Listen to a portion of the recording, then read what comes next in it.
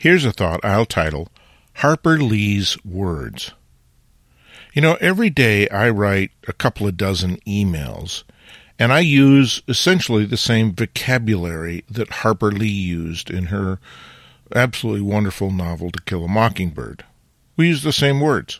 But wouldn't we all agree there's a world of difference between a brilliant novel like To Kill a Mockingbird and the emails that we write every day?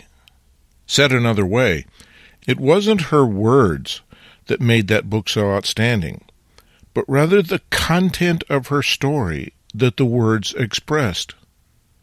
Well, it seems to me that that's exactly the same for photography. Whether or not you use one Photoshop technique or another, whether or not you use one medium or another, one camera or another, one technique or another, all of that is sort of secondary. It's no more important than the selection of vocabulary that appears in a novel.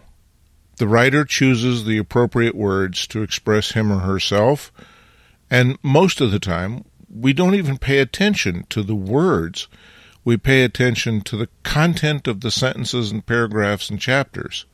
And probably the only time we pay attention to the words is when we don't understand a word, if it's a word we have to look up in the dictionary because it's new to us or something. The exception to that might be dialect. So think of Mark Twain and Huckleberry Finn and the dialect that Twain captures through unusual spelling and contractions and that kind of thing. Then we pay attention to the words a little more because he's using words phonetically rather than straight out of the dictionary. And once again, I see a perfect parallel with photography. Every once in a while, a photographer will use a technique that catches our eye, and we say, isn't that a clever use of technique? But if that's all the photograph is, then it sort of leaves us scratching our head and moving on. So much of fine art photography in particular seems to be about technique. If you go to workshops, that's the number one topic is technique, probably second only to gear. But technique seems to be the big deal. But Huckleberry Finn and To Kill a Mockingbird aren't praised because of their writing techniques. They're praised because the stories they told are so captivating. So the question is, how do we get content and meaning into our photographs? And it seems to me that that is at the essence of being an artist, or, as far as that goes, a novelist.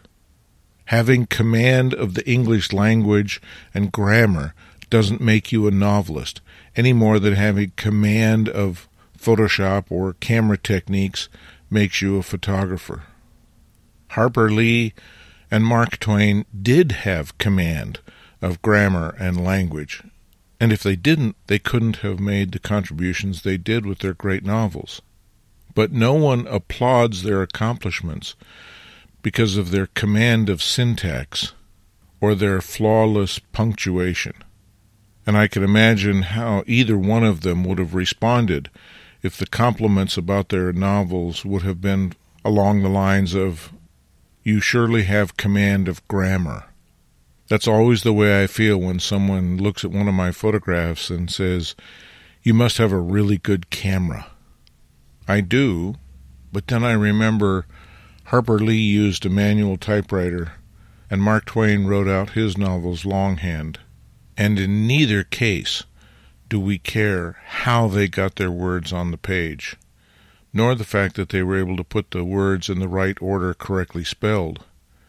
But rather we admire their work because of the world they introduce us to, and the way that world shows us something that's meaningful. Perhaps that, too, should be our goal as fine art photographers. Copyright 2023, Lenswork Publishing.